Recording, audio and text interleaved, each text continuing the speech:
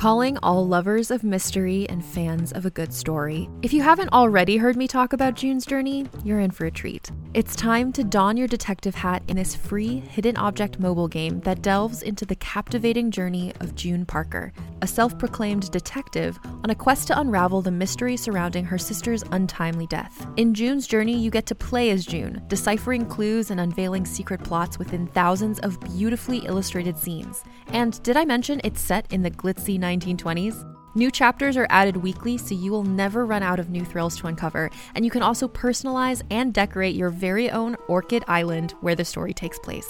How sharp are your detective skills? Find out when you download June's Journey on your Android or iOS device, or play online via Facebook Games. Your detective journey awaits. Another day is here, and you're ready for it. What to wear? Check. Breakfast, lunch, and dinner? Check. Planning for what's next and how to save for it? That's where Bank of America can help. For your financial to-dos, Bank of America has experts ready to help get you closer to your goals. Get started at one of our local financial centers or 24/7 in our mobile banking app. Find a location near you at bankofamerica.com/talktous. What would you like the power to do? Mobile banking requires downloading the app and is only available for select devices. Message and data rates may apply. Bank of America N.A., member FDIC.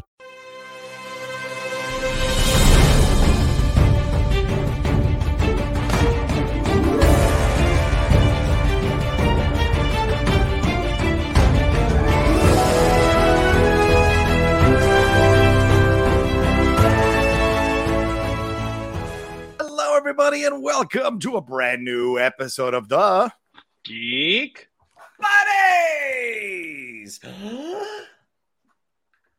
Hey!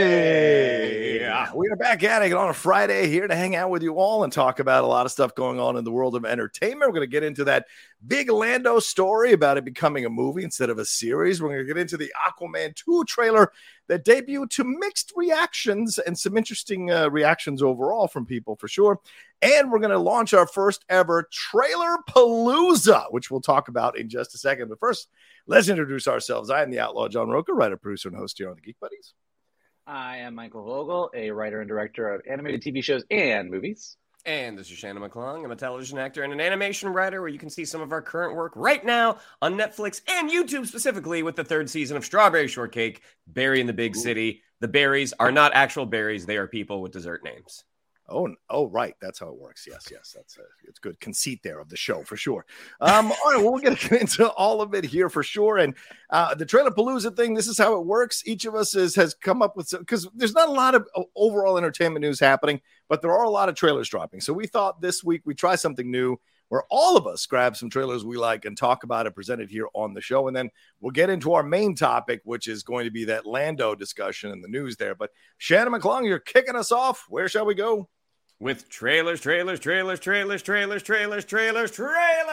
The first one is our first look at the long-awaited sequel, Aquaman and the Lost Kingdom. So, is it a long-awaited? Considering that the movie came out in 2018 and it was supposed to come out a while ago, yes, I would say, I didn't say who was waiting. I just said it was long-awaited. Yeah. So this one, again, directed by James Wan, starring again Jason Momoa, Nicole Kidman.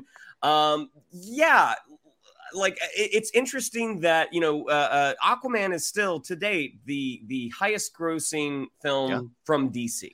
Mm-hmm. And this trailer looks very much like a sequel to that first movie.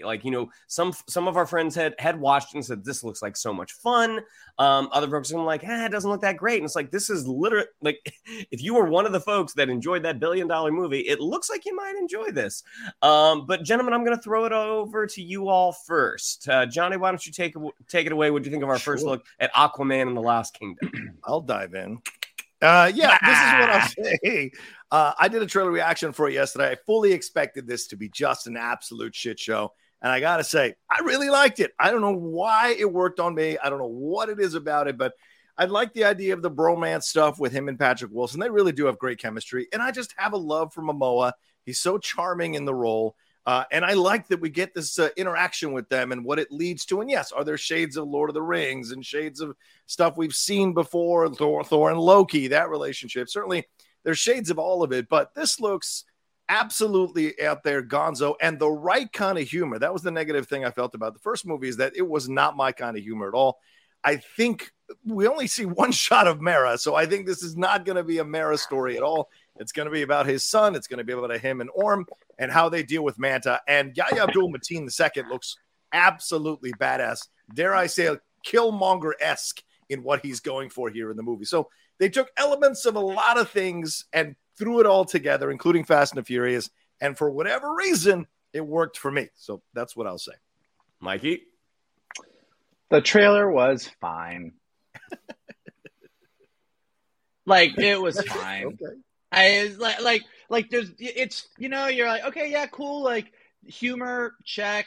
Here's what the story is, check. Here's a lot of sea monsters and sea creatures, and let's use the trident to unite the seven seas. And like it, like all the pieces in this trailer, you're like, yeah, sure, this is fine. But at this point, based on the execution thus far, nothing about the trailer felt like it had any weight to it, if that makes sense. Like, it was all just fine. Like, yeah, there was some explosions and like there was stuff. It's like we've reached the point where we can, and this is, I think, you know, when people do start to talk about the sameness of superhero movies and kind of getting the same thing over and over again, it's like when you get something like a Matt Reeves, The Batman, you watch that trailer and you go, oh, wow, this, I mean, yes, it's Batman, it's dark, like that's what Batman is, but it feels a little different. There's something new going on here. And I think that we've had so many superhero movies at this point. We've had so many things. It's kind of like what Roka said. It's like, yeah, okay, like, let's make Black Manta a little Killmonger-esque, and let's do this. And yeah, like the brothers have to do bad brother and good brother teaming up. And it's like, we've reached the point with superhero movies that we're like, okay, sure, but like, what new thing are you going to tell us about Aquaman here? Like, what makes Aquaman stand out in the pantheon of superhero cinema? And this trailer was fine. Yeah, I mean, I'm with Vogel on this. As someone who was not a big fan of that first movie, I was thrilled that we got an Aquaman movie, and I thought the version that Jason Momoa was playing worked really well for that particular story. Is it the one that I go looking for when I'm reading comics? No. But a lot of the humor, like I felt even with the first one, a lot of that humor didn't work. And like having his superhero uniform hanging out to dry, even though he wears it underwater, I was like, okay. And it looked like they were trying to capture that Thor and Loki vibe. Yeah. And also, it is mid-September. This movie comes out December 20th. I mean, the fact that it's like 3 months out and this is the first we're seeing of it, I don't know. I mean, do I hope it's successful? Yes, because this is the one that apparently James Gunn did have some creative input. Like they had done 3 rounds of reshoots or 2 rounds of reshoots, and he and Peter Safran kind of came in, even though Peter Safran is a producer on this, they came in at the end with their notes and allegedly got it into better shape. But we'll see. I mean, it is very much a sequel to that first movie. And if you liked that first movie, you're probably going to like this. That's what it seems. So Aquaman and the Lost Kingdom comes out December 20th. Our next trailer is this one I thought was pretty interesting. And this is Mike Flanagan's The Fall of the House of Usher for Netflix.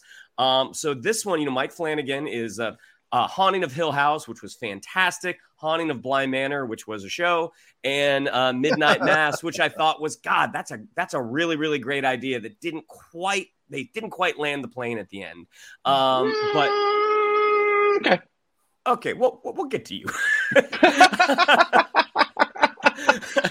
But this is kind of the same format. He's taking some of the writings of Edgar Allan Poe and has crafted this story about the House of Usher, which in this apparently they are a pharmaceutical company, and it seems like they're kind of like the Sacklers almost. He's using a lot of his regular cast, including Carla Gugino, Henry Thomas. This is coming out in September. This is coming out in October. This looks like it could be a great Halloween show. But gentlemen, I'll throw it over to you. Mikey, why don't you take it away? Think we know what you're going to say? The Fall of the House of Usher. What'd you think? I like this whole like Flanagan vibe, like kind of taking like his cast of actors that he likes to work with, adding in some new people here and there, and kind of just telling us these stories. It's sort of like what Rian Johnson does with Knives Out and Glass Onion on like the sort of murder mystery side, Flanagan is doing a like spooky story vibe. And I agree with you that the House of Bly Manor was the lesser of them. I thought the Haunting of Hill House, or House of Haunted Hill. Wait, what was it? Haunting of Hill House. Thank you. That was great. That scared the shit out of me. And I love Midnight Mass. Midnight Mass definitely is not everyone's cup of tea. It's very monologue-y. But I loved what it had to say. Like, I ate that show up. So I'm definitely on board for this. I love the idea of sort of modernizing Edgar Allan Poe. The cast is just stellar. It looks creepy as fuck. Like, this is definitely, like, the Flanagan shows are definitely the don't watch them until the sun goes down, turn all the lights off, wrap yourself up in a blanket, and scare the shit out of yourself. So I am on board and excited to do so. Johnny, what'd you think?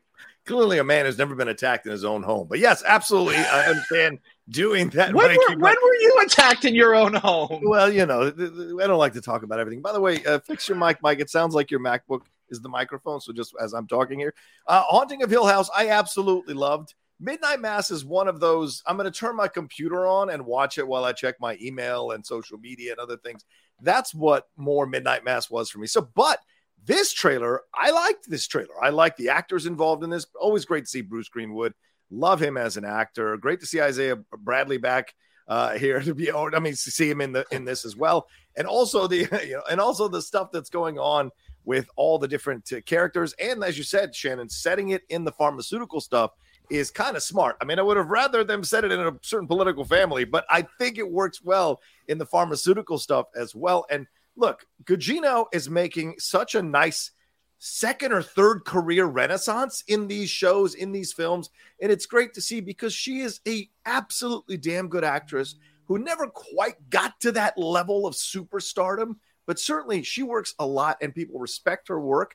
And so to see her getting a chance to be like the central focus who is administering the punishment here, I think is a lot of fun overall. So yeah, this worked for me. I'm absolutely going to watch it. And I'm a big Edgar Allan Poe fan, being from the DC, Maryland, Virginia area. So for me, this is something that I'm very much looking forward to. Yeah, I mean, whereas Vogel likes to turn the lights off, wait until sun goes down, I watch these shows in the morning because I am a giant chicken.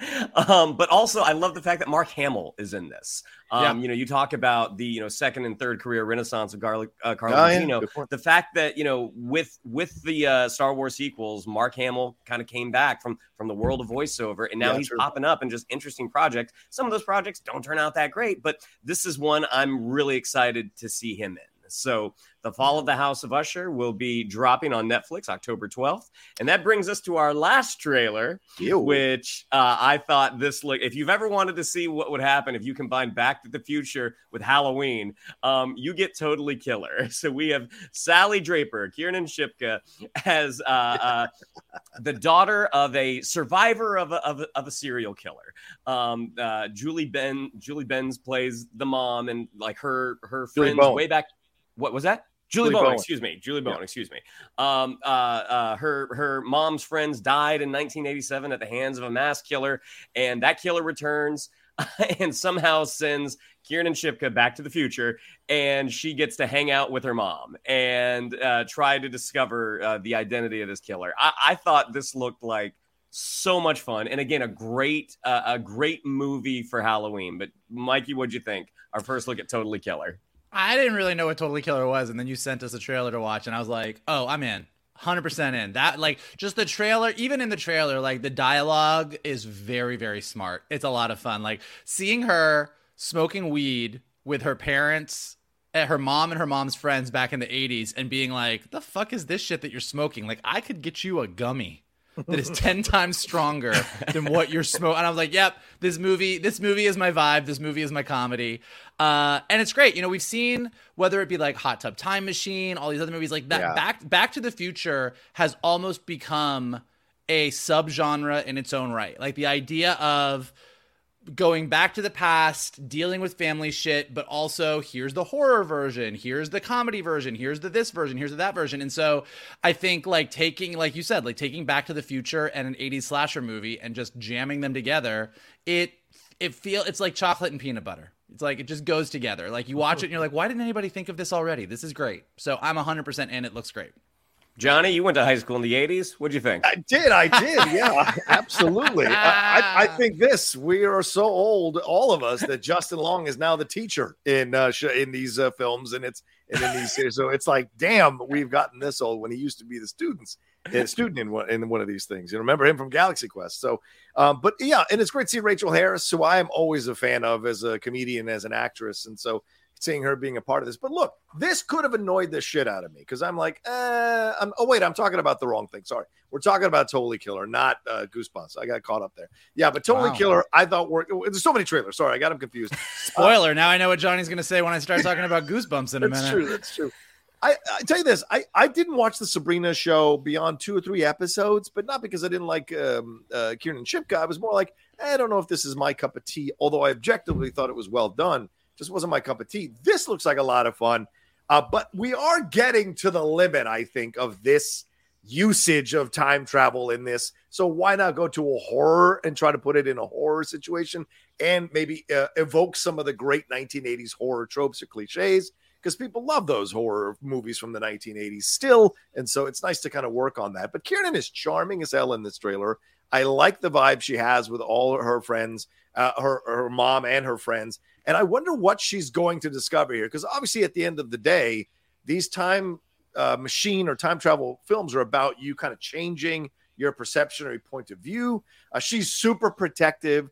So, and is this killer is this a copycat killer? Is this the same killer? What's the situation? And what's her mom's role in all of this as what seems to be the only survivor of this situation? How did she survive? What's this hidden secret here in all of it? And I can't remember the guy who plays his dad, but he always plays a lunkhead in a lot of shows, and it's great to see him being a part of this as well. So this is the right kind of vibe. It's not asking too much of you, and you're gonna enjoy it overall, and not put too much weight into it. So I like that. Yeah. Yeah, I mean, this is coming to Amazon Prime on October 6th. And again, I think this is the perfect type of film that, you watch on Halloween, like Halloween weekend type movie. So October 6th, Amazon Prime. That sounds good. All right. Mike, you want to jump into yours? Yeah, sure. I mean, you know what? You already spoiled the, my opening here, but hey, Sorry. trailers. Why don't we start with the trailer for Goosebumps, which John already gave his review to. We got our first look at the Goosebumps live-action series based on R.L. Stein's best-selling books, obviously. It will be premiering on both Disney Plus and Hulu on Friday, October 13th. 10-part series. It's going to drop its first 5 episodes as part of Disney Plus's Hallowstream and Hulu's Huluween celebration. So definitely leaning into the spooky. It's written by Nick Stoller and Rob Letterman, and it plunges viewers into a world of mystery and suspense following a group of 5 high schoolers as they embark on a shadowy and twisted journey to investigate the tragic passing 3 decades earlier of a team named Harold Biddle. It stars Justin Long, which Rocha has already weighed in on, Rachel Harris, and newcomers Zach Morris, Issa Brioni, Miles McKenna, Anayi Puig, and Will Price. So definitely not what I was expecting. I saw the Goosebumps trailer came out. It was kind of all right, well, let's see it, Goosebumps. And for me, it had a scarier vibe, but Johnny, Shannon, let's go with you. Why don't we start with Johnny so he can finish what he already started talking about? Yeah. Again, just like seeing Justin Long and Rachel Harris together. I see nice chemistry, but there's a harder edge to this along with the humor, which I kind of liked. I'm like you, Michael. I wasn't sure. Shannon put it on the list. I'm like, I don't know if I want to watch this trailer. I watched it. I was like, you know what? This is not bad. This could have annoyed me, but it doesn't. It's actually kind of fun and interesting. And I like the chemistry of the character or the actors that are involved in all of this. And Zach Morris. Oh my God. Isn't that the name of what's his face? Sure. Mark Paul Gosselaar. Somebody's parents were big fans. Saved by the Bell. Huge. But no, the end shot of them destroying that person and exploding and the taste of that person, I thought that really worked. But yeah, to me, this looks like a lot of fun. And you've got the requisite rap song going with it, right? That works nowadays to make it cool and hip. Goosebumps, all of that. Nonsense. Okay, Grandpa. I'm just saying, you don't need it. You anyway. Kids with your rap music. With your filth and your flarn. Anyway, yeah. Right. Yeah. You know what? I was like, when you think of Goosebumps, you think of Nickelodeon. with the movies, you think of Jack Black. And so getting something like this that was a little darker. I mean, I think it still has that kind of Disney friendly approach. I mean, it would have surprised me less if it were on Hulu, if it was going to be part of Huluween, because we know, Disney Plus and Hulu are going to merge at some point. But yeah, I was pretty intrigued. I'm like, this seems kind of like a little bit of a meaner Disney series. And again, because you have Justin Long, someone that, audiences kind of watched grow up as the teacher, it does remind you of when you were born. But no, I thought this looked really interesting. I mean, again, the moment that they smash that one individual and it's like they taste like watermelon Jolly Rancher or something like that, I was like, okay, so here's the family friendly entry. But no, I mean, I thought this was interesting. And October is one of my favorite times of year, even though I am a giant coward. It's one of my favorite times of year, and it's because of stuff like this. Like, let's turn down the lights. During the day, we'll watch Fallout, sure. But at night we can watch Goosebumps. Turn down the lights. I thought it was pretty smart. I mean, Disney Plus particularly has made a big deal recently of like really pulling back on what they've done and sticking to like their own IP and their own brands. And Goosebumps is kind of one of the exceptions to that. But I think like, what makes it good is this feels like not just like, Disney's doing their like lighter version of a scary story, but like this is what Goosebumps has always been. Like Goosebumps, if you're an adult, you're like, oh yeah, those are kind of like scary stories light. But when you were a kid, that was as scary as it got for you. You hadn't graduated to Stephen King yet. Like Goosebumps was scary. It kind of did like you treated Goosebumps the way Shannon treats other movies. Like you didn't watch it, you didn't read it at night. Like it scared you. So I think the fact that this feels less silly than some of the other entries into Goosebumps Entertainment and kind of leaning a little bit more on the scary while still having that sort of family-friendly vibe to it, I think it's good. It looks like it's well shot. It looks like it's well produced. So this doesn't look like sort of the lighter, cheesier stuff that Disney and Disney Plus have kind of done on occasion. This looks a little bit more mature, and I'm curious to check it out. So we will all check it out on Friday the 13th of October. And meanwhile, speaking of checking things out, we got our second look. We got our full trailer for season 2 of Our Flag Means Death, which is coming back to Max on October 5th. We've already talked about the first trailer. This trailer just gave us more of the same stellar cast, stellar Taika Waititi humor, and stellar wait, John, you haven't watched Our Flag Means Death season 1 yet, have you? Yeah, okay, there you go. That's right. And stellar, spoilers ahead, epic gay pirate love story. So Shannon, while John is not listening, what did you think of our second look? I know you're already excited about the show. Did this make you more excited? What do you think? Yeah, because that first teaser that we got, it was sort of acknowledging the events of the end of the first season, just talking about like, hey, Steed left, Blackbeard was not happy about that. We didn't get a ton of comedy in the trailer for the comedy series, whereas this one we got the comedy. I mean, we get to see Edward Teach be sort of that jilted lover. I mean, it was real. I mean, he and Rhys Darby have such Taika Waititi and Rhys Darby have such fantastic chemistry together. And, they're both Kiwis. They've known each other a long time. They're just really, really funny together. And we get to see what an unhinged, scorned lover Blackbeard can be. And plus we just get to see more of the crew. I don't remember the actor's name. He was in Air as well, but the moment that he's taking aim with a crossbow and so like, nope, I can't do it. I've never even seen it. He's like, that's just really great Taika Waititi humor. And I'm excited for the return of this show. Yeah, and as an added bonus, David Jenkins, the show creator, kind of told everybody that as far as he is planning, as long as Max allows it, season 2 won't be the end. He thinks season 3 would be the official end of the series, which means season 2 is going to have plenty of runway, doesn't have to wrap everything up, lots of time to spend with all of the other secondary and tertiary characters that everybody loves, and really building to sort of a bigger season 3 finale. So hopefully, as exciting as season 2 is, it will not be... You're good, John. Come back in.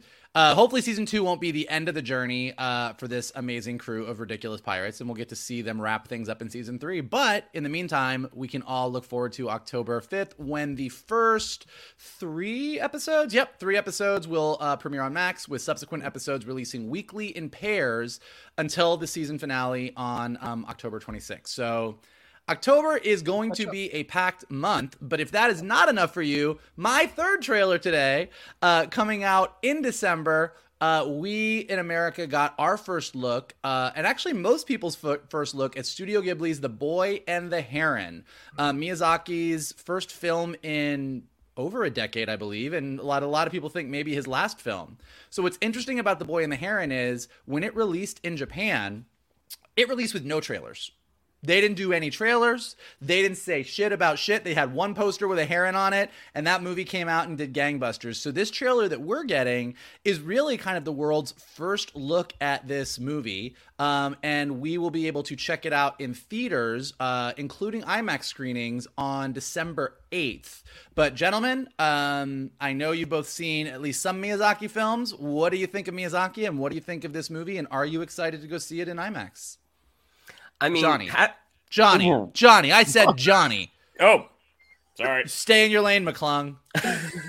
I'll make it quick so Shannon can get into his points. But here's the thing. To me, we just did Spirited Away on the Cinephiles, so I was very into the Miyazaki mindset of films and caught up on a couple more. I rewatched Mononoke again, and which I really love, and so got back into when I watched this, and it's only a minute and a half. I was really surprised how little they showed in the trailer, but the vibe and the feeling and the animation, all of it, it's unmistakable what you're getting here. And the story that seems to be kind of alluding to some of the darker edges of childhood leading into adulthood, all of that is coming through here. And what does the heron symbolize? And so a lot of questions that I have. So for me as a cinephile, because I think Miyazaki's films absolutely qualify as higher level animation, I'm very curious to see the symbolism and messages that are coming out of this movie, along with the fantastic animation. So yeah, it worked for me. Yeah, I mean, having lived in Japan for 2 years, I was exposed to a lot of Japanese entertainment. And for the most part, Japanese animation has never really been my thing. But the exception has been Miyazaki. The thing that really, I mean, obviously the visuals are unmistakable. This is a Miyazaki film. But the thing that really kind of drew me in was sort of the mystery of this. I mean, they talk about death. They talk about what, as Johnny already said, what does this heron actually represent? So again, this is not the type of film I would normally go to see in a theater, but because of the Miyazaki factor, this is one I'm actually quite looking forward to. Yeah, I mean, what I love, and I've always loved about Miyazaki is, as someone who kind of has grown up on American animation, Disney movies, Pixar movies, DreamWorks movies, even though there's a certain structure and style to American storytelling. There's American story structure. You can go to the bookstore and get a ton of books on basic cinematic story structure and U.S. stories. And Japanese stories don't always follow that structure, and Miyazaki films are just all over the place, and it's always kind of so exciting for me because when I go see other movies, you're kind of okay, so here's we were end of Act 1, we're moving into Act 2. I kind of feel like I know where this is going. Sometimes you get little surprises, but you kind of get a sense. Miyazaki films, I'm out on the ranch. I don't know what's going on, I don't know what's happening, and I love it. It's great. I love just watching these movies that are so visceral and so emotional, and watching this trailer very much felt like that. So I'm very, very excited. When we kind of got to the end of summer movies, I was kind of all right, well, that was that summer. I don't know what I'm excited. And as all these trailers have been coming out for things that are coming on streaming, things that are coming into theaters, I'm starting to get really stoked for October, November, December, because we're getting a lot of stuff to check out. So I will definitely be going to IMAX to see this on opening weekend, and I hope we will all talk about it. Yeah, the dreary days of August and September are dissipating slowly but surely, and here we go into some great fall season stuff for sure. All right, well, let's take a quick break, and we'll jump into my trailers and jump into our main topic here right after this.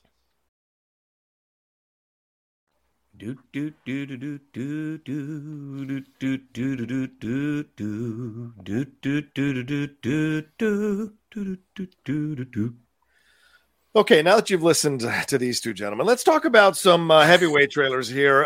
Certainly the first one, we got the second official trailer for Killers of the Flower Moon. This one, I've done a reaction to the teaser, the first trailer, and the second trailer. It's so incredible, this film. The level of anticipation. I think Oppenheimer is the only thing that's kind of matched my level of anticipation for this movie. And this second trailer had much more of the stuff with Robert De Niro and DiCaprio, and it seems like De Niro sent DiCaprio in to the Osage people to essentially be a plant and a spy for some arranged marriage, so they can get closer to screwing the Osage people over, murdering them in order to take over their oil and their land. So that came through really powerfully in this trailer, and that he may have to turn on his it seems like his uncle in order to do what he needs to do, what's right here for Jesse Plemons' FBI agent. So a lot in this, heartbreaking stuff. Lily Gladstone, great stuff in the trailer as well, breaking down on the stairs there with someone she loves has died. So a lot of heaviness to this trailer, but also an incredible sense of direction throughout this. So Michael, I'll give you first tips here. What did you think of this new trailer for Killers of the Flower Moon? This one got me. I mean, I was excited about this from the teaser. I mean, we've talked about it, just given that it's Scorsese, given that it's De Niro, given that it's DiCaprio, like it looked like a big movie. So it was always something that I was absolutely going to check out. But kind of as you said, this trailer, you got a lot more into what the story specifically is. You got a lot more into, as you said, kind of De Niro kind of sending DiCaprio in saying, hey, if we marry into this, we can get closer to this oil. That's the goal here. And you see the brutality of what's going on, and you see how DiCaprio's character kind of gets wrapped up in the middle of it. And so the human story and the emotional story felt like it popped a lot more in this trailer, in addition to sort of the historical nature of everything. And it really got me. Like, I was excited to watch this before. I would say I was interested in watching this before. Like, I was definitely intrigued and interested in wanting to check it out. This trailer is the one that actually got me excited. Like, I'm very, very hyped for this movie after this second trailer. So, you know, a lot of, like, as we were talking about with our Flag Means Death or some of these others, like, you see the first trailer, you see the teaser, you're like, I'm in. And then you see the second one, you're like, all right, you showed me a little bit more and I'm still equally in. This was a really strong second trailer, I thought. Yeah, I thought so too. Shannon, your thoughts? Fully agree. This is, even though Apple was like a partner in this, the fact that this is coming to a theater is really, really exciting. Martin Scorsese is, you know, I think a lot of folks, when you ask who is our greatest American filmmaker, modern day, they're going to go with Spielberg. I mean, that seems to be the go-to answer. But Martin Scorsese is right there. I mean, even with a movie like The Irishman, which Johnny and I were lucky to see on the big screen, even with a movie like The Irishman, which that's a long movie, the way that he tells and crafts a story is just so engaging. And the thing that's really appealing to this story, for me at least, is this focuses on a story that I had no knowledge of. I think about like the Tulsa race riots in Watchmen, the Tulsa massacre. That was something I had no idea had even occurred. This is something that does not, at least when we were going to school, this is something that didn't get taught. And so the fact that a filmmaker like Scorsese is able to shine a light on this part of our past, which is very shameful, and it's just the craft that's gone into making this movie, at least from the trailers. It looks like it's probably going to be something very special, but very heartbreaking.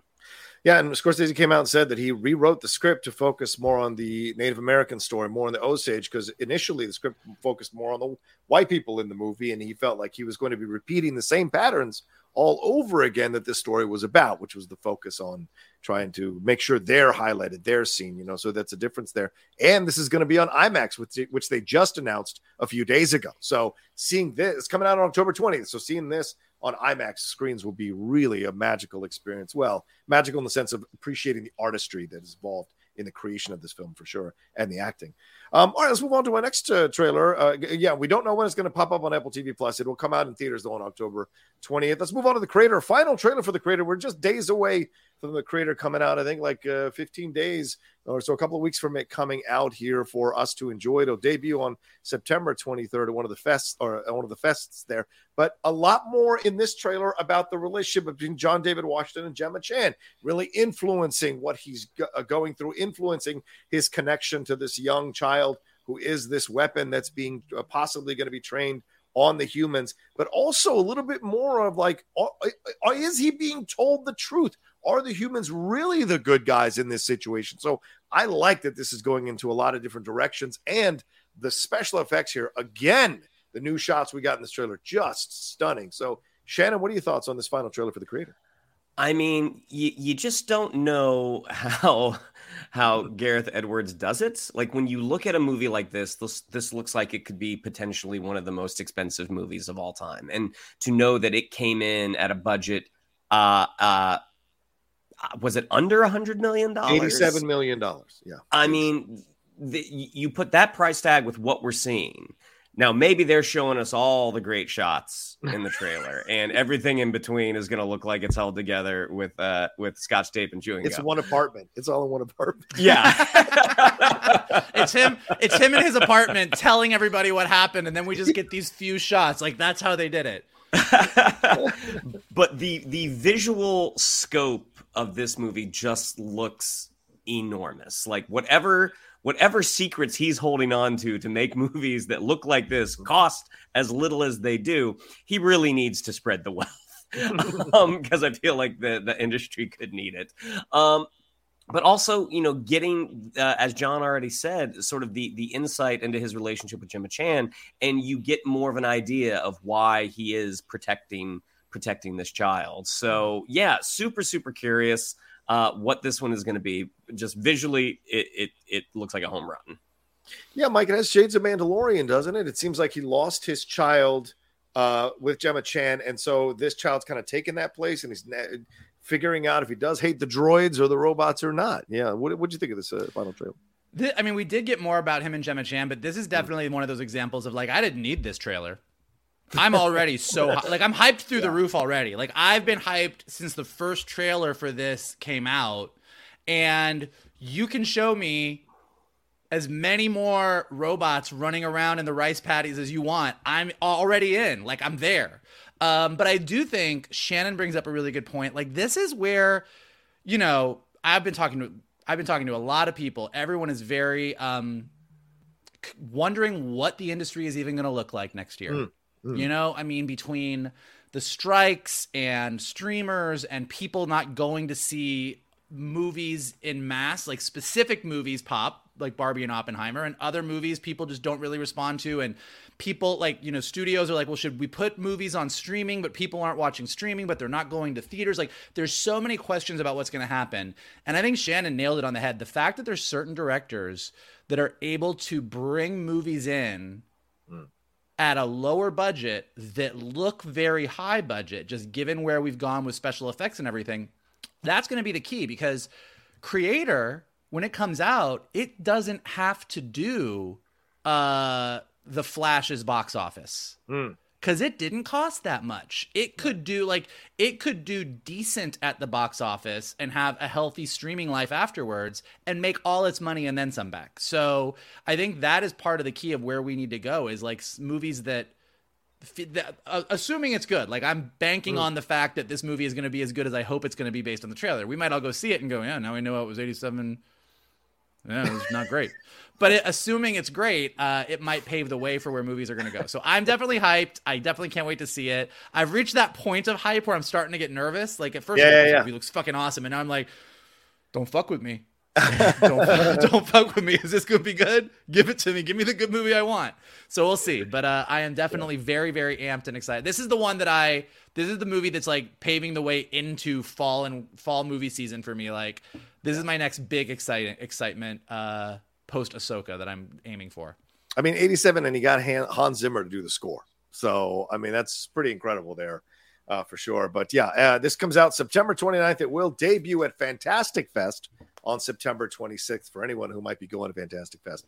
All right, our last trailer here is from Wes Anderson himself, one of my favorite filmmakers, The Wonderful Story of Henry Sugar. This is a 40-minute or 39-minute film to be exact, but it's based on a Roald Dahl's collection here from 1977, The Wonderful Story of Henry Sugar and 6 more. This is one of 4 films that apparently Wes Anderson is doing and Netflix are doing based off of this, the short stories in this book. This one stars Benedict Cumberbatch, Ray Fiennes as Roald Dahl, Dev Patel, Ben Kingsley, Rupert Friend, and Richard Ayoade. So, Shannon, I go to you first here. What were your thoughts on The Wonderful Story of Henry Sugar? Well, I'm not a big Wes Anderson guy. Like, I appreciate the very specific way he tells a story, but for the majority of his filmography, I'm just not a fan. I mean, I really like The Grand Budapest Hotel. I think that is my favorite Wes Anderson film, and shortly behind that, or right behind that, is The Fantastic Mr. Fox. And I think also part of the based reason, on a Roald Dahl film story, yeah. So I think part of the reason my enthusiasm it just runs out of gas for a lot of Wes Anderson's movies has to do with the length. Because once your eyes become accustomed to that kind of visual palette, the way he films, it's sort of like, okay, yeah, I get it. Like if the story hasn't hooked me, the visuals aren't enough to keep me in. Maybe this, as it is a 37-minute film, maybe this is sort of the perfect way for me, at least, to watch Wes Anderson. Now the cast is beyond belief. And you know exactly what it is going to be. And like the trailer did make me laugh. I thought Dev Patel had a couple of funny moments. So maybe this is going to be the way that Wes Anderson going forward should film. Tight 37 minutes, get him in, get him out. Mikey, your thoughts? The 37-minute thing is curious to me. Like, that's a crazy little niblet of a movie. Like, it's just a little, like, it's a little nibble. I am like Wes Anderson agnostic. Like, I appreciate what Wes Anderson does. I think it's very specific. I love that you could just be like, that's Wes Anderson. And his style doesn't get me super, super amped, nor does it turn me off. Like, it is just a down the line, like, I can watch Wes Anderson and be like, huh. And like, it's really kind of to what Shannon said. It's based on the story. Like, I like his visual style. I like his aesthetic. I like his very unique way of telling a story. But it doesn't bowl me over and it doesn't pull me out of it. So if the story's good, I'm in. And if the story's not good, I'm not in. Like, it's like, it doesn't, I don't have a strong feeling one way. And I know, like, because he has such a strong visual sense and a very specific style, he tends to be pretty divisive. Most of the people that I know, most of our friends, are either I love Wes Anderson or they refuse to go see a Wes Anderson movie because they're like, that's not my thing. Like, it just seems very divisive. And I'm just kind of like, yeah, it's a thing. And I will watch it and see. Yeah, I'm firmly in the camp of I love Wes Anderson. I enjoy the uniqueness with which he tells his stories and the different approaches. But Asteroid City was a step too far for me. That's when I was just like, and I got it. I got what he was doing. But I was a little bit like, oh, man, this is kind of So when I saw this trailer, I'm not 100% sold on Benedict Cumberbatch playing this role. He seems too aware, whereas Ray Fiennes wasn't aware and was a great narrator for Grand Budapest Hotel, as you said there. And so did, was it Jude Law who did the narration, or F. Murray Abraham who did the narration for that? I thought that was really good as a part of the Grand Budapest Hotel. But I don't know. We'll see how the overall film comes out. But I just don't 100% like Benedict in this particular trailer. But everything else kind of worked for me. Standard Wes Anderson. But it's gotten great reviews from the fest. Variety said it was delightfully tight. Hollywood Reporter said it was a perfectly well-balanced reduction that got the most out of Anderson's signature. Roger Ebert, the Glenn Kenny at RogerEbert.com gave it 4 out of 4. And David Ehrlich at IndieWire said it's the most visually inventive film that Anderson has made thus far. So maybe there's something to be said about this one, and it might work. And the 39 minutes that the film is credited as on Wikipedia might be the perfect length, as Shannon said earlier, for some Wes Anderson films to get him back in good graces, with a lot of people falling off the Wes Anderson train for sure recently. So we shall see.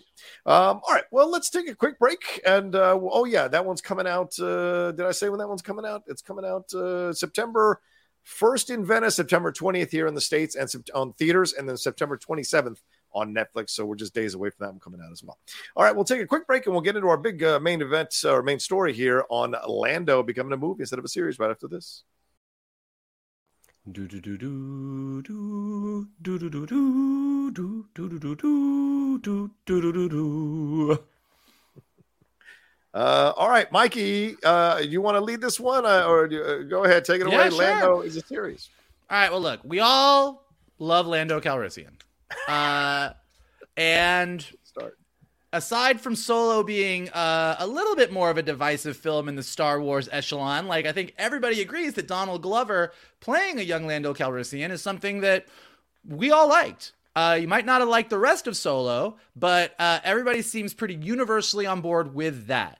And so Lando kind of being a Disney Plus series in the mix, like way back at one of the Disney investor meetings long ago when they were announcing everything, Kathleen Kennedy came out and Lando was on the slate for Disney Plus. Then everybody said we're going to do less stuff, and Lando kind of was in the mix or not in the mix, and Justin Simeon was attached to it, and we were going to see. And then we found out about a month ago, maybe, that Donald Glover and his brother were actually going to be doing Lando the series. Justin Simeon found out on the internet at the same time that we did, which was not ideal for him. Yeah. But that was exciting. We were all stoked that Donald Glover was going to kind of bring Lando back, and not only in front of the camera, but also behind the scenes. And it was really cool. And I guess Disney thinks it's really cool too. So cool that they have decided that it's not going to be on Disney Plus, and that Lando is going to be a full movie and not a Disney Plus series. So gentlemen, is this good? Is this bad? Is this hopeful? Does Lando belong on the big screen? Does he not belong on the big screen? Is this better as a series? Do we want more Star Wars prequels? Or like because now if this is the case, we have 4 Star Wars movies in the mix. Yes. That are quite a mixed bag of movies. Is this a good idea or a bad idea? What do you think? A couple different ways to look at it. One is historically, at least recently, at least, like, what's the quickest way not to get your movie made? Make it a Star Wars. That's what kind of what it seems like. And also, it seems like again, recently, the allure of the prestige streaming series, the bloom has fallen off the rose a little bit. And for Donald Glover, I think it makes perfect sense. Like, you know what? I did enjoy playing this character. I was universally the one thing that everybody did like about this movie. However you felt about the movie, I don't think there was one negative reaction to Donald Glover's performance. Like, there could not be a more perfect actor to play a young Lando Calrissian. And I think everybody would like to see more of that. I mean, it kind of made sense for it to be a series. And again, as fans, we come up with our own stories in our head. I'm like, God, I hope they get Billy D involved. I hope it's him recounting like his younger days, like, you know, the young Lando Calrissian Chronicles. But it as a movie, like, if the story is there, fantastic, because Donald Glover as the lead of his own film, as this character, sounds great. But even in the Variety article, I mean, looking at what Stephen Glover said on the Pablo Torre Finds Out podcast, what he says, and this is a quote, "It's not even a show. The idea right now is to do a movie. Right now, because of the strike, it's kind of like telephone, all the information." Even him saying, well, the idea right now tells me that this is nowhere near happening. But fingers crossed that it does happen, because I would love to see Donald Glover have another crack at the bat with Lando.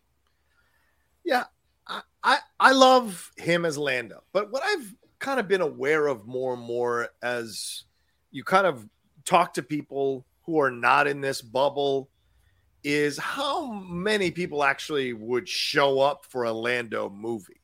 And I have concerns, and especially for Donald Glover, who has never been a movie star in any way, shape, or form in anything he's done. And the Atlanta hype got less and less every season. And so that Mr. and Mrs. Smith does not look convincing to me at all. I've seen the first few pictures. I'm like, So I don't know. And there's been a backlash on Donald Glover with some of the treatment that he's made on some of the stuff of some of the female characters in his show. So it's an interesting time to make this announcement. And so I hope it's a great movie. I would love for it to do well. I want to champion it like crazy. I just don't know necessarily this is going to work. Even though everybody loves how he plays Lando, and we saw Solo underperformed. And you could argue timing, you could argue all this other stuff around it. I get it. Many people have given me the reasons for why it didn't do well. But in the end, it just was not a fully satisfying film, in my opinion. Lando was the thing that stood out, but that doesn't mean if you surround the whole film around Lando that it's going to 100% work. And with him and his brother, they write stuff that's very niche. It's very unique. It's very for a certain slice. And their Deadpool got canned for whatever reasons. And so I have concerns here overall about how this is going down. And by the way, just to clarify that, Justin Simeon knew months ago. He's just playing that he found out on social media. Many people who are Scoop people knew he knew months ago. He just played it this way because Haunted Mansion did so badly. So these are these things you look at, and I'm like, we'll see what happens overall. But I'm excited for it, but I'm also cautiously optimistic or trepidatious about it actually working, you know? I mean, look, Michael, you said it's 4 Star Wars films. That's a lot considering you had nothing. So, yeah. Well, I mean, to Shannon's point, this is in its infancy. So, but I think the bigger thing is it's just, look, if the past couple years of Marvel and Star Wars and DC and everything have taught us anything, it's like, look, audiences are going to be down if a story is good. Like, if you give us something that's great, we're going to get on board with it. But also, there needs to be a method to the madness. You can't just be throwing out movies willy-nilly left and right, particularly with Star Wars. Like Star Wars already has this, like James Mangold is doing a movie about the very beginning of the Jedi that took place thousands of years ago.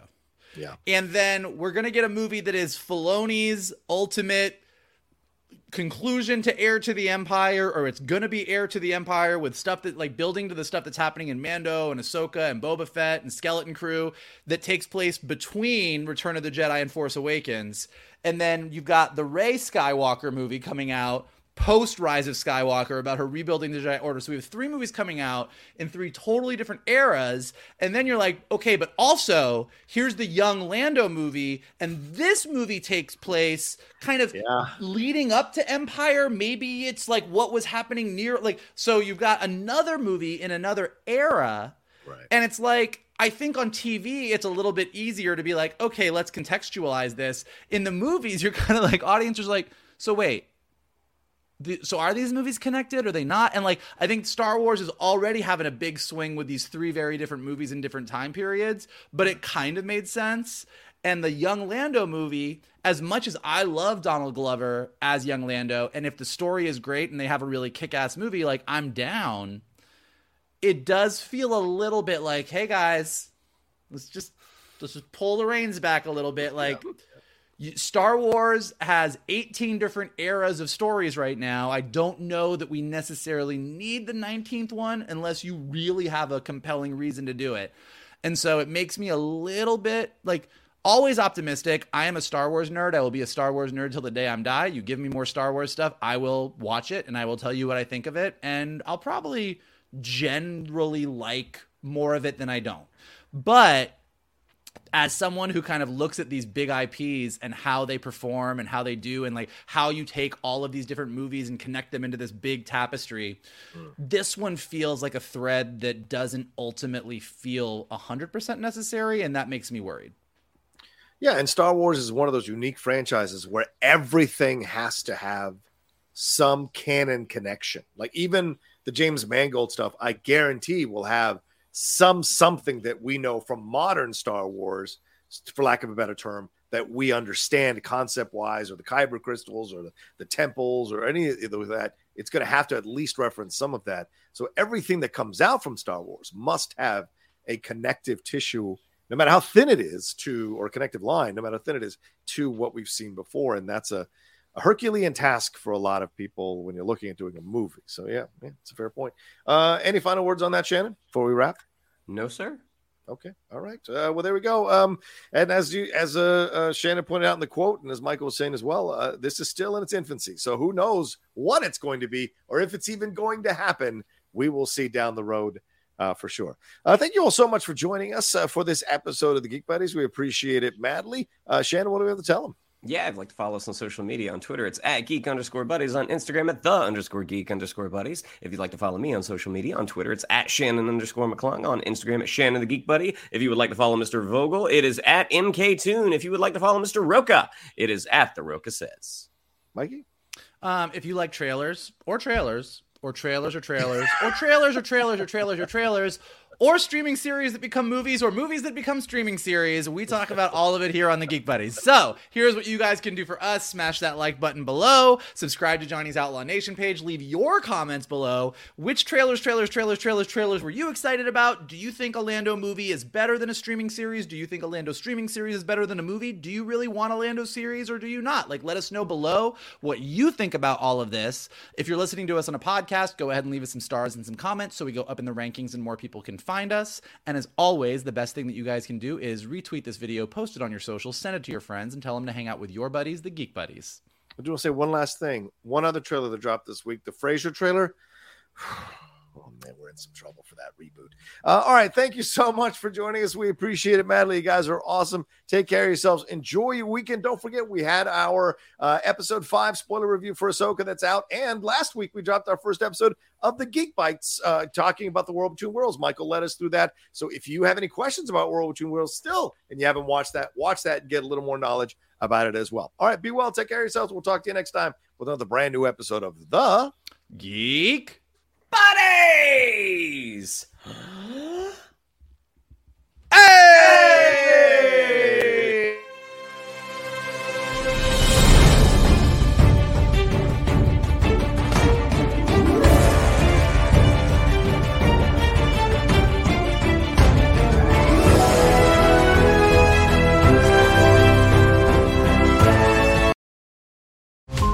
Every 5 minutes, a transplant candidate dies while waiting for a compatible heart, liver, or kidney. Imagine a technology that could provide those life-saving transplant organs for a high price, and imagine what a company would do to monopolize that technology. On a remote island in Lake Superior, a team of geneticists unlocks this holy grail of medicine by reverse engineering the genomes of all mammals, creating an animal with organs perfectly suitable for human transplantation. They envisioned a docile herd animal, but one team member had another, darker vision. This ancestor is anything but docile.